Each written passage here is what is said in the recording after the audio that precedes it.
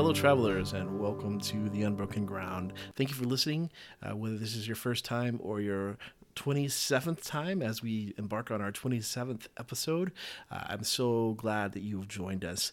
If you do have any comments or questions or anything like that, you can always find us on Facebook. Find me, Paul, at Facebook/The Unbroken Ground. You can email at Facebook. You can email at theunbrokenground@gmail.com or find us on Instagram at The Unbroken Ground. There's some underscores in there, but if you search for it, you'll find it. And yeah, so this is episode 27. We're going to be talking about unity still. It's just one of those things that's been kind of in my brain, and also just one of the things that God just kind of opened my eyes to something this week, and just going to continue to discuss that just off the top of my head, just thinking through church and unity and what that looks like. The title of the episode is going to be "Did You Bring a Sword?" And it's going to reference some words by Jesus and the idea of what does it mean to be unified. So yeah, that's what we're going to talk about this week. So let's go ahead and jump right in.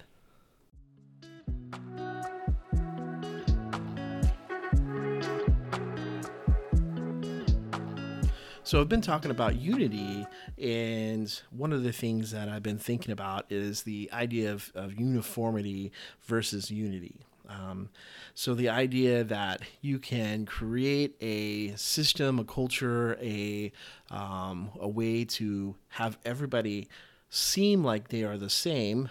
So maybe you wear like uniforms, or we all wear the same type of clothes, or we all have the same type of beliefs, and nobody can deviate from that. And that's one of the ways that you create this picture of unity without actually having to have any unity. So you can have uniformity, and you can bring that about in lots of different ways without actually having to have unity. You can just say that we all agree, and anybody who doesn't agree doesn't fit. You're out. And I think that is one of the reasons that most churches in their culture, they just seem to settle into a desire for uniformity over unity, because unity is very multifaceted. It's very rich. It's more difficult. It requires more effort. It requires more intentionality, and it can be hard. And so uniformity is easier because you can just make up the rules. You can just decide what the rules are. And if you decide what the rules are, then you make it very clear. These people are in because they follow the rules. And if they don't follow the rules, if they don't think the same way you think, well, then they're out because they don't follow the rules. And so one of the ways that we enforce this is by ostracizing the people who are part of that group. So if you want to stay in the group, if you want to stay in the community, then you learn how to be uniform, you learn how to fit into that uniformity, because if you go outside of that, then you get rejected by the group and you get kicked out. And it's easy to establish because you can just establish an authority. So here are the rules. And the way that churches do this so effectively is that they establish the rules and they say, this is what God says. This is what God says. And so when I was growing up, I, of course, grew up in the South. I've talked a little bit about this. And there were just clear rules, clear moral rules that were set up that were not necessarily true readings of Scripture. So, for example, growing up, I thought that drinking alcohol was just drinking alcohol was a sin, and that anybody who would drink alcohol, I just had a very difficult time with their heart about their commitment to Jesus. I myself have never actually had a drink of alcohol, and so that was something that was ingrained for me. My parents did not do that, and so it was just this thing that if you were a Christian, one of the ways you showed that you were a good Christian, one of the ways that you were uniform in our church culture that I was a part of, was you didn't drink. And those that did, found that they didn't have a place inside of the church culture. And one of the things that is very tough and rough about that is that the church is the place that people see as holding the keys to heaven or salvation or the answers to life, and yet they find that there's something that's about them that they then can't be a part of this church, and so they find themselves outside. They find themselves kicked out. They find themselves distanced from. They disciplined, all of those things, and it's like, if you want to be a part of church, which is wrongly often considered like, here's how I access God, or here's a community that's trying to follow God or be who God wants us to be, you can't be a part because of that community, because of the thing that you do that doesn't fit. Now, there are certainly certain things, and I think every church has to, and every Christian has to come to those points where there are certain things where we go, well, there are some things that God's like, nope, you can't have that and be a part of this organization. You can't and be fully engaged in this community. And I think that list is fairly small, because I think that one of the things about the Christian culture is that we know that God is the one who's in charge of changing people, and he is calling people, and he is constantly working in people's hearts. But it's not always like a quick process. And I was just thinking about this morning in church. I was thinking about this idea that as churches, one of the things that we know is true about what God does is that God is a God of life change. He's able to change your life, and that when you come into a relationship with him, you actually become a new creation, and that there's actually change that occurs.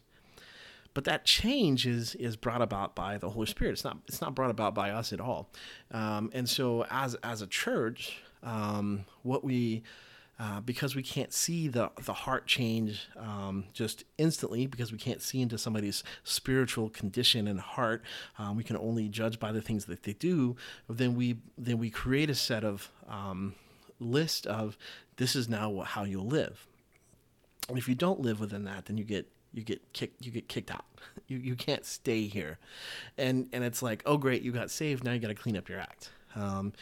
And what's hard about this is that it's true that Jesus and God were both like, yeah, we want you to be more like us. We want you to become more like us. That's the goal. All of life is to know Jesus, become like him, and to make him known. That's the whole goal, and that's what God wants. But a lot of times, because we as people only change when there's a pain point, we've actually developed very well this idea that, hey, you're going to change, or you can't stay, you can't belong, you can't be a part of us, you can't be a part of our fellowship if you haven't changed. And so it's kind of like it's kind of like this idea, a culture that we create, that we bring, that says, hey, get everything together, and then you can come be a part of this community. Or, and this is another option that you can have, get everything together and then just be really good at faking it. As long as you can make it look like you were doing the things, and so you're following the rules, uniform, all that kind of stuff, that's good enough, right? That's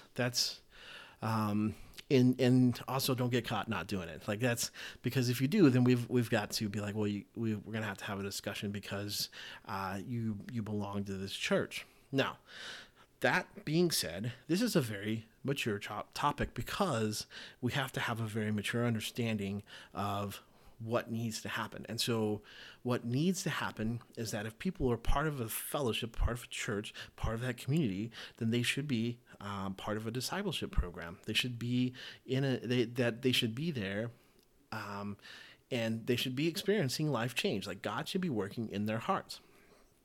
But by and far, across the board, especially as my traditions and evangelistic traditions have developed, we are not great at the discipleship part, because we have put all the focus on the production part and the salvation part. And so what we celebrate is big people, big numbers that come to church on a Sunday morning, come see the show, and people being saved, and so numbers that we can say, wow, we've seen salvation, and so in that sense, we have basically said we'll celebrate those things. And so as a pastor, who's preaching on Sunday, and that's all they're doing. I mean, imagine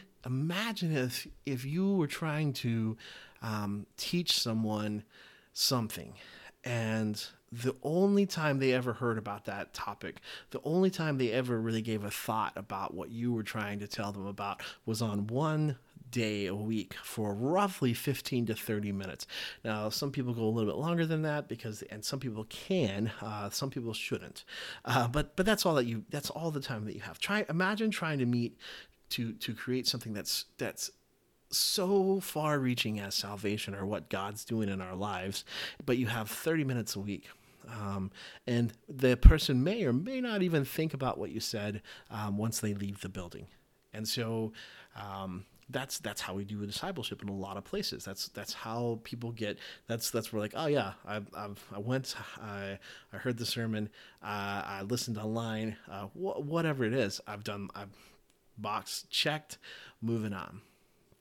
And as a church, what we've decided, because we have not done as good at what we should do, which is the discipleship part of that, we have decided that we will try to enforce conformity, because then we know, at least it looks like we know, that people are following Jesus. And so we say, hey, if you're a follower of Jesus, this is what your life will look like, and these are the things you will do, and these are the things you won't do, which, again, there's some basis of and some good truth there. I think there are things that's true, and then I think Jesus says that we'll be known by the fruit we produce. And so, very much so, like, Jesus is very much like, yeah, you're going to be known by what you do, the fruit you produce. However, I think that Jesus also made it a point to especially with the Pharisees, to say, hey, you can't just make rules. People need something more than just a rule book, because if you have a rule book, then you risk creating this the mausoleum effect, right? You're whitewashed tombs. You're beautiful on the outside, but you're dead on the inside. And so when you create a rule book or a playbook or a guide to what it looks like to be a follower of Jesus, and you start getting down to the very details, and you do that without helping people understand that this is a lifelong process. This discipleship, it's about becoming, it's about moving forward, but also understanding that you're probably gonna have places that you're gonna fail, and so you're not gonna be able. So you got to realize that. I mean, it's just so much there. So that's what we have created, is like this in the hopes of creating a church that reflects a deeper walk with Jesus. We've created kind of the cliff notes of, hey, here's the rules. And we create a uniformity that says, do you agree to follow these rules? And if you agree to follow the rules, then we'll let you stay and you can be a part. And you probably can even make it on some of these committees. And as long as you don't, especially if you don't break some of the bigger rules, we probably won't even say anything to you. If you want to get involved, great. If you don't, great. And if you want to grow, great. And I think that that's just one of the things that we've done is we've said, instead of of trusting that God is going to change people's hearts and minds, is going to convict them of the sin, that the Holy Spirit is actually going to do the work, and that as we bring people the truth of what the scriptures say, as we invite the Holy Spirit to be part of who we are and a part of their lives, that they will become convicted, and that they will decide how they want to live. Instead, we say, well, you need to get your life together. You need to get your act together. And when you do, then you can come and be a part of what we've got going on here. Because if you don't, we're not sure that we want you carrying out the name of our church. Don't put our name. Don't put out your Facebook post with our church name on there. Don't, because you're not uniform with us, and so then you can't belong. And that really, I think, is the whole thing behind like the Southern Baptist Convention and this symbolic kicking out of Saddleback, and now Elevation Church is leaving, and because it is the idea that the Holy Spirit should be the one that's convicting on these things, and that we should be able to work together, but instead we've sought uniformity. And so what's happening is that we can't, that once you establish the uniformity, the rules, you can't let people in that are outside of that. And because you can't let people in that are outside of that, then you have to be a gatekeeper, and you have to force people out. You have to be an authority that says, look, you either walk the line like we say you have to, or you get kicked out. And it's a threat to keep the uniformity. To keep so other people go, oh no, we want to keep unity because these people aren't being unity with us, but they're like, we want to be with you in unity. We're just not going to be exactly like you. And when you sacrifice that for uniformity, you leave no room for people to be a part of you that don't look exactly like carbon copies of you. And so then because there is when you have unity, again, there is a harder choice you have to make, because you have to think about the rules that you make, and you go, okay, well, am I understanding this correctly? Or maybe I've got some of this correctly, but I don't have it all correct. And instead we double down because we are afraid of not having something correct, or we're afraid because, again, we're talking about this idea of connecting with God and salvation and all those things. And so we're afraid of saying that we have questions and doubts and things that we just can't explain. And so instead we go the other way, and we say, no, we've got it figured out. And anybody outside of that, outside of our uniformity, is not part of this. And I think that's where today's church struggles, because we really have left out the Holy Spirit on the guiding of the heart, and to understand how God speaks and how God changes us, and discipleship and all of those things, because we have sought to become kind of like a mass production of a business where we're just mass producing believers, and it's just not the way that it works. And so we have some serious struggles there, but along those lines, I was looking at my Facebook page, and I have not been keeping up with putting up reels, although I'm going to start again sometime soon, hopefully, to kind of advertise the podcast. But there was a reel that I put up about, 3 or 4 weeks ago, and it was about loving your enemies and how we live that out. And there was somebody, I don't know, maybe they sought it out, and maybe they're listening to this one today. And if you are, thanks.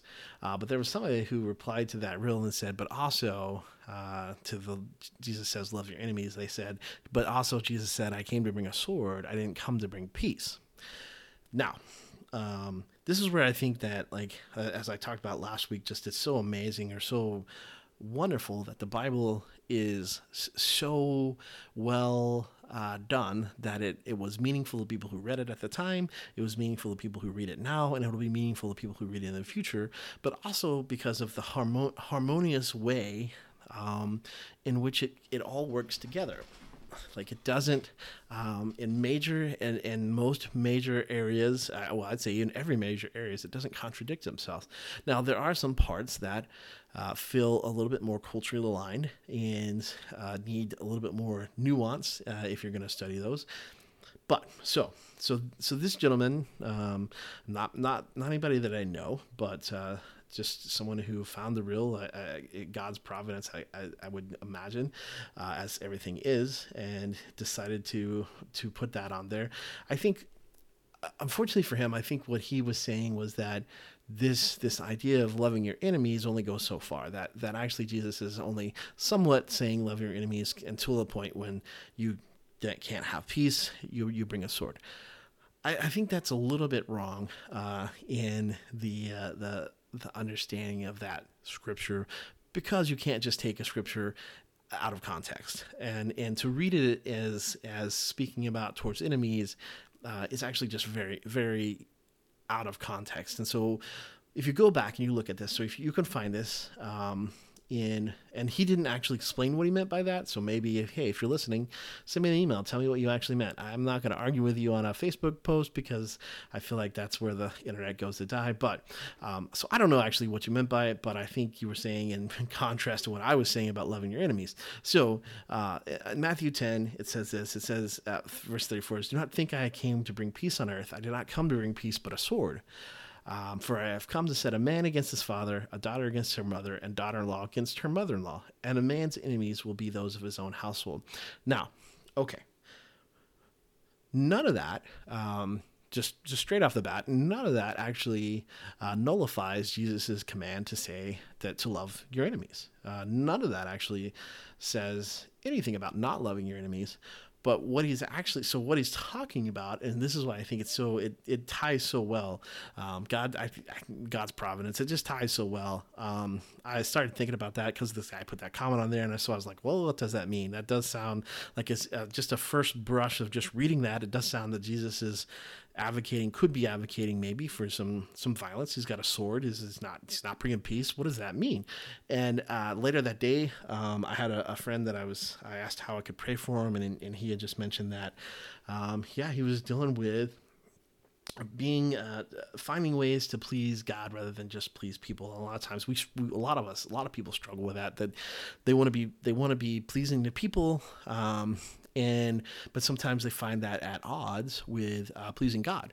And so immediately I thought back to this verse, because what Jesus is talking about, if you go back and read the whole chapter and the whole context, Jesus is sending out his disciples. And we have to remember again that Matthew is writing to a very Jewish audience, and Jesus is sending out his disciples out into the world to tell people about the kingdom that has come, the kingdom that has arrived, the kingdom that is here. And what Matthew, by this time, because Matthew was thinking back to what Jesus would say and had said, and what Jesus knew was going to come, he tells us in John, he says, you're going to face persecution. And actually, that's one of the things that the religious experts hurled at him when he was brought before Pilate. He says, he's stirring up the people. Because there was this whole big, and we'll get back to the context in a moment, I promise. But because there was this whole idea that the Messiah was going to come to Israel and restore its kingdom peace, the shalom. The shalom is this idea that the peace of God is going to rest on Israel.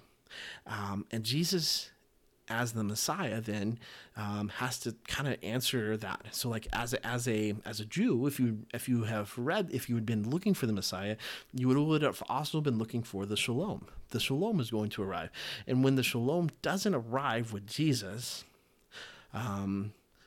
some people would say, well, is he really the Messiah? If the shalom has not arrived, well, what we know is that. For Christians and for the disciples, that Jesus was talking about the inner kingdom.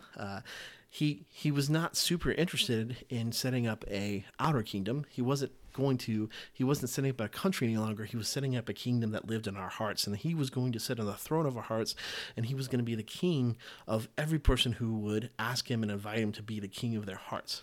So what happens here is that he's sending out the disciples. So this is the context. Back to the context. He's sending out the disciples, and he's telling them to go to the cities, to preach the truth, to preach the kingdom has come. And he realized that what's going to happen is that as people go and preach this, the resistance is not going to come from the people who are not part of these members' families. The resistance is actually going to come from family members. And so you're going to even come back to like this idea where it says in the 10 Commandments, you ought to honor your mother and your father. And yet here, these disciples are going out to preach this way, this kingdom way that seems different than what the Jews had been doing. The kingdom of heaven is here. And Jesus understood that what would happen then, much in our own communities, is that they would be rejected by their families. Jesus was, at least for a time. There's a story in the Gospels where Jesus' family comes to him. They say, "Come home. You're going. We think you've gone crazy." And Jesus goes, "Look around me. These are my brothers. Looks around me. These are my. Look around me. These are my sisters. These are my mom. This is my mom. These are my dad." Because he had not gone crazy, but he understood that family relationship, that was going to be a place that was going to always be a struggle. And so following Jesus often brings conflict into family relationships, especially if you are not in a family that's full of Christians. But even still, following Jesus can bring that, because we as a family, we as family units, as communities, we have the same kind of aspects of uniformity. And we actually have this idea in kind of embedded in us that the family is the most important thing. And so we say things like blood is thicker than water. And you're not just my friend, you're my family. Meaning that it's something, that this relationship is something different, deeper, and better than just a friendship. And so when you take something like Jesus saying, "Hey, you've got to love your enemies," and it might put your family in difficult situations, dangerous situations, or just uncomfortable situations, then the family often would be like, "Hey, why do you love that person? Why are you loving that person? And you're not doing enough for us." Or maybe they don't even say that, but as like you're the provider, you're the dad, you're the husband, and you're like, "Oh, I've got to do this for my family, I got to take care of them, and so I can't use those resources for a stranger, and not only just a stranger, but an enemy, because I'm supposed to use them on my loved ones." And so there's a tension that's created, and Jesus is like, "Yeah, there's going to be a tension." The peace that I have, the peace that passes understanding, that rests on Christians, that Paul talks about, is not a peace that is a promise of that you always have tranquil relationships. In fact, there's parts of love. If you read 1 Corinthians 13, if you read through what love is, there's parts of love that are going to cause conflict within the family. Because it's radical love, it's a radical idea, but it's like you're going to seek forgiveness, you're going to forgive, you're going to seek reconciliation, you're going to hope for the best, you're going to hope, you'll always be patient, you're always going to wait, and a lot of times, especially in families, we just don't know how to deal with that, because we want family to be different. We want to say, no, this is a special, unique relationship, and it is, but that just makes it harder, because we know that the people who hurt us, who have the ability to hurt us the most, are our families. And as you have children that grow up and they leave the family and they have to kind of go off and form their own family units, and they have all that, there is so often so much trouble and trauma and struggle because of this idea that they are becoming their own person, their own family. I think one of the most unique things, the most interesting things about being married, when I got married, was this molding together of two family traditions, both mine and my wife's, and I had my ways that my family did things, and she had her ways that her family did things, and we didn't have any other lens that said really. One was right or one was not. And so we began to learn, okay, well, everybody does things a little different. Like even if we take something simple like vacation, or maybe it's not super simple, but or like something simple like nightly dinners. I grew up a coach's kid, so a lot of nights my dad wasn't home. I wasn't home. I was out with him playing sports and do those kind of things, and so we just didn't have like the every night we're gonna have family dinner. My father-in-law was a lawyer, and he worked till 7 or 8 o'clock at night. And so her and my spouse is the youngest and much younger than her oldest sister, and so they didn't have that traditional, hey, we're gonna sit down and have dinner. And so there's so we have to figure out our own traditions and ways that we're going to do that. And not that either one is right or wrong, but it can cause attention. It causes attention. And so and so what happens for the disciples after Jesus dies on the cross, and 40 days later he raises from the dead 3 days later, but 40 days later he goes back to heaven. Almost immediately there's a persecution. Almost immediately people begin, the Jewish people begin to say, if you follow Jesus, you can't be in our community.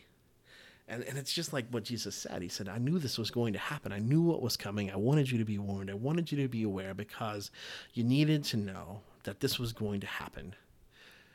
And so, I mean, we don't think about this, but here's the deal. If you were a Christian, Paul, or Saul at the time, was part of a group that basically was there to hunt you out, hunt you down, and kill you. I mean, that's what Saul was on a mission to do, that, to find Christians in these Jewish communities and kill them. And so it tore families apart. It had to have, because they, it's okay. One thing, it's okay to be like, oh, well, you believe some weird things. It's not okay if your belief is I'm going to be associated with you, and so I may actually be kicked out of the Jewish community, or I might be killed myself. Suddenly, it's like, you got to go. You can follow Jesus, that's fine, but you can't do it here. And so that's where early believers found themselves. They were ostracized from their communities. They were persecuted by the Romans because of these weird beliefs that they wouldn't bow down to Caesar as Lord. And so that's what Jesus is talking about here. He says, at least some part, he's like, hey, just because you become a follower of Jesus, it doesn't mean that all of your relationships are going to be perfect and peaceful and that you won't have any conflict. In fact, you're going to have more. And he said, here's the deal. Humans have sin.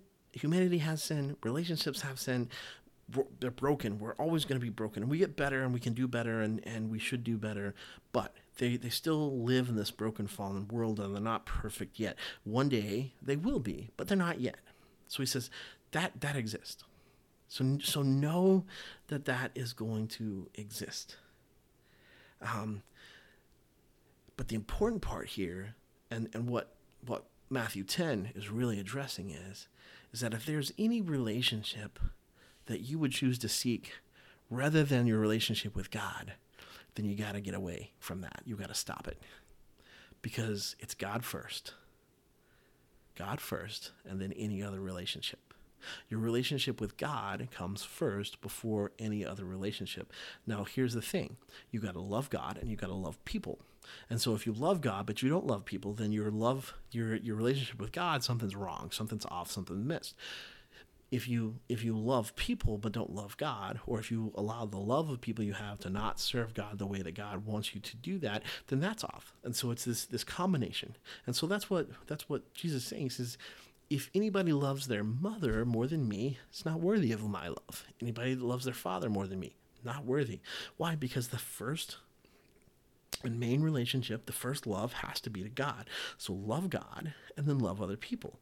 And anything that gets in that way, if it's a relationship, if it's a desire to be loved, if it's the desire to be accepted, if you say, I want to be part of this community, but I have to give up or I can't do the things I need to do for Jesus, and you put that relationship first, then Jesus says you're making a mistake. You're sinning because the first relationship is always going to be God.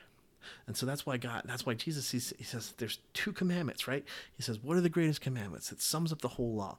Love God, love your neighbor as yourself. But first, love God. God first, love him first, then love your neighbor as yourself. That has to be the way we orient our life. That has to be the way that we orient our life, that what God thinks, God, relationship to God is our number one priority. And then how we treat those around us will reflect our relationship with God. So uniformity a lot of times just allows us to reflect the idea or the picture of what it looks like to have a relationship with God without actually doing the work of that relationship or that relationship with other people. But it's whitewashed tombs. It's pretty on the outside and it's dead on the inside. So this week, think about this. How is it? How are my relationships? How are my relationships going? Am I loving God first and others second? And does how I treat my family? So my coworkers, the people I interact with, my enemies. Does it reflect that relationship I have with God?